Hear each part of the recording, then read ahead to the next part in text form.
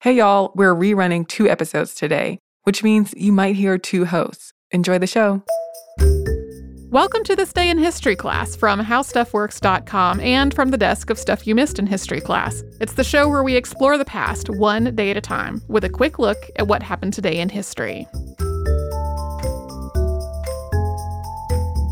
Hi there, and welcome to the podcast. I'm Christopher Hasiotis, your temporary host sitting in for Tracy V. Wilson, who'll be back in 4 days. But today, it's December 13th, and Ibn Battuta completed the account of his world travels on this day in 1355. The man born Abu Abdullah Muhammad ibn Battuta became one of the most accomplished travelers of history. He was born in Tangier on February 25th, 1304. Now, Tangier is in what's today known as Morocco, but the city's history may go back as far as the Phoenicians in the 10th century BCE. When Ibn Battuta was born, Morocco was ruled by the Marinids, one of several Berber dynasties from medieval times. Battuta left Tangier when he was 20 years old, setting out on the Hajj to Mecca. He wrote, "I left Tangiers, my birthplace, on Thursday the 2nd of Rajab, 725. That's 725 in the Hijri Islamic calendar. With the intention of going on pilgrimage to Mecca, I set out alone, having neither fellow traveler in whose companionship I might find cheer, nor caravan whose part I might join. But swayed by an overmastering impulse within me, and a desire long cherished in my bosom to visit these illustrious sanctuaries. So I braced my resolution to quit my dear ones, female and male, and forsook my home as birds forsake their nests. My parents being yet in the bonds of life, it weighed sorely upon me to part from them, and both they and I were afflicted with sorrow at this separation. I was then only 20. Ibn Battuta traveled east from the Maghreb, along the southern Mediterranean coast through Algiers, Tunis, Tripoli, and Alexandria. Sometimes he joined caravans for safety in numbers. Sometimes he met people along the way. He married a woman in Sfax, for instance, in what is now Tunisia. He spent Ramadan in Damascus, then went on to Medina and finally completed his Hajj in Mecca. But after performing his pilgrimage, he just decided to keep traveling. He could have returned home, but instead headed to what's now Iraq, Iran, Somalia, the eastern coast of Africa, Anatolia, Crimea, India, Pakistan, Indonesia.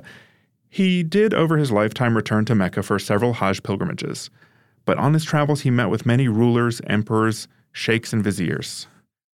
He served for a while as a local judge in the islands known as the Maldives, which had then recently converted to Islam. While there, he married into the royal family.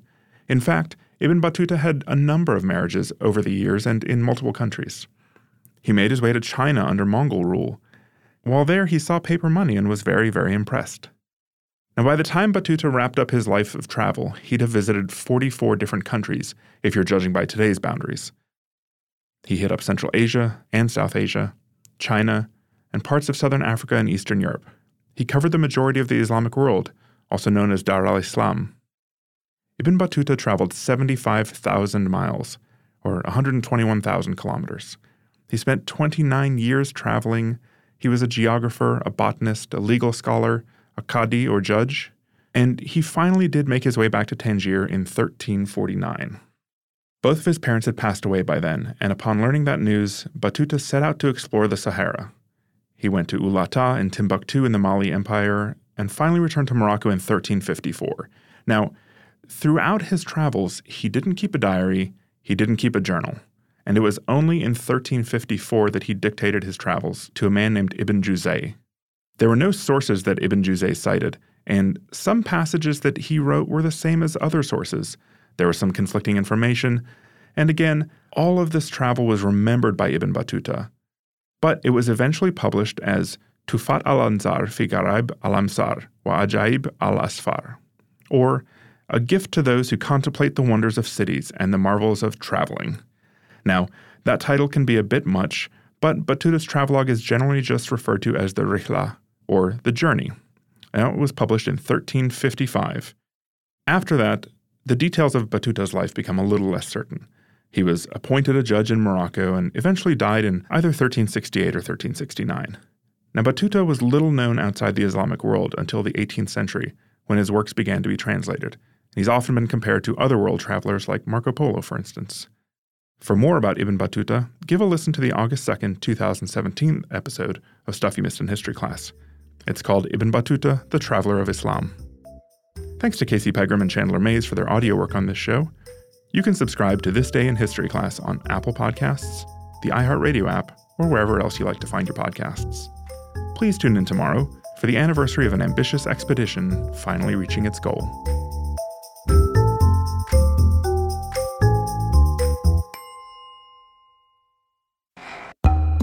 Hello again. I'm Eves, and you're listening to This Day in History Class, where we examine the past from the present.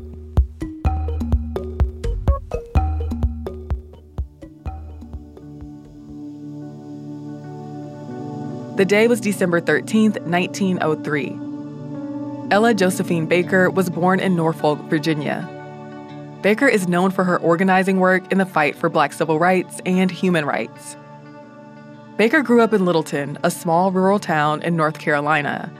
She was the second of 3 children, born to Blake Baker, a ferryboat waiter, and Georgiana Baker, a teacher. Her family and upbringing instilled in her a sense of communal responsibility, historical awareness, pride, and rebellion.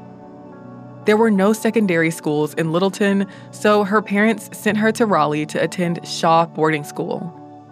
After high school, she enrolled at Shaw University in Raleigh, where she majored in sociology.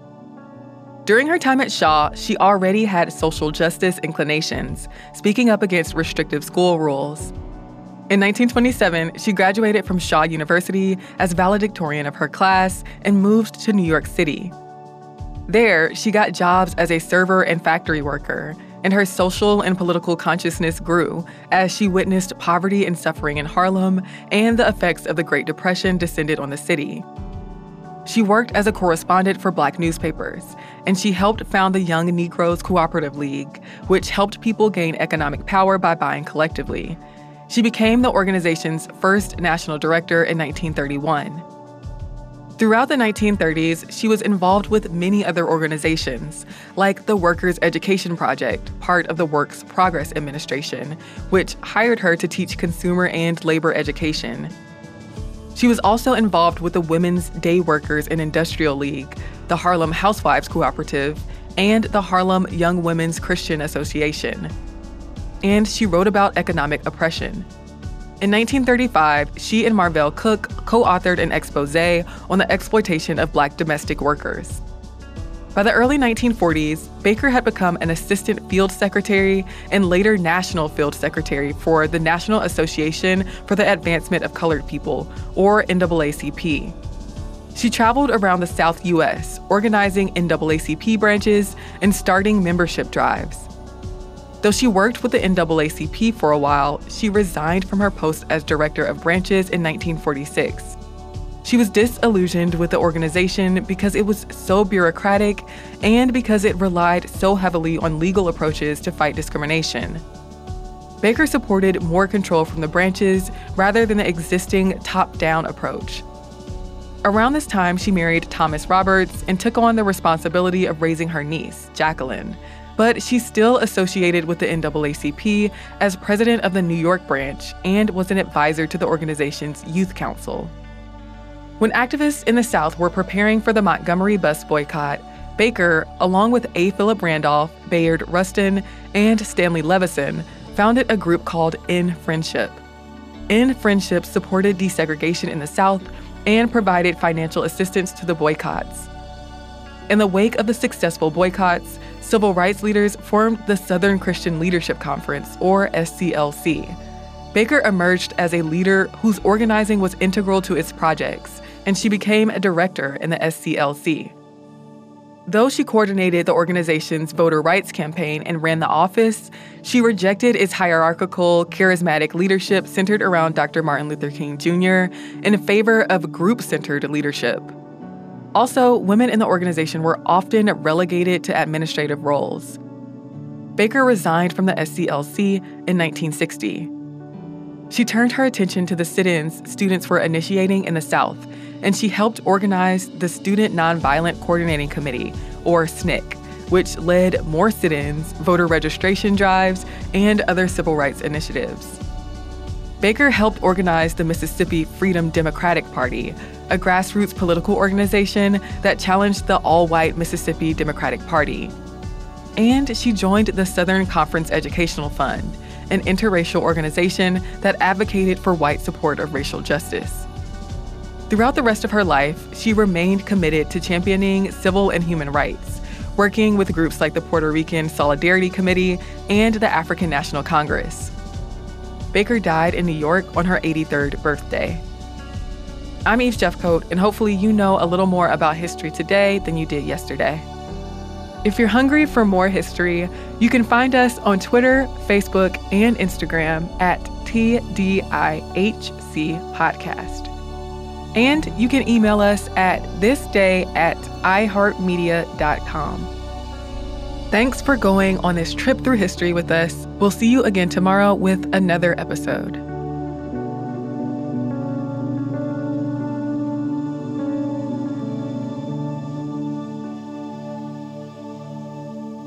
For more podcasts from iHeartRadio, visit the iHeartRadio app, Apple Podcasts, or wherever you listen to your favorite shows.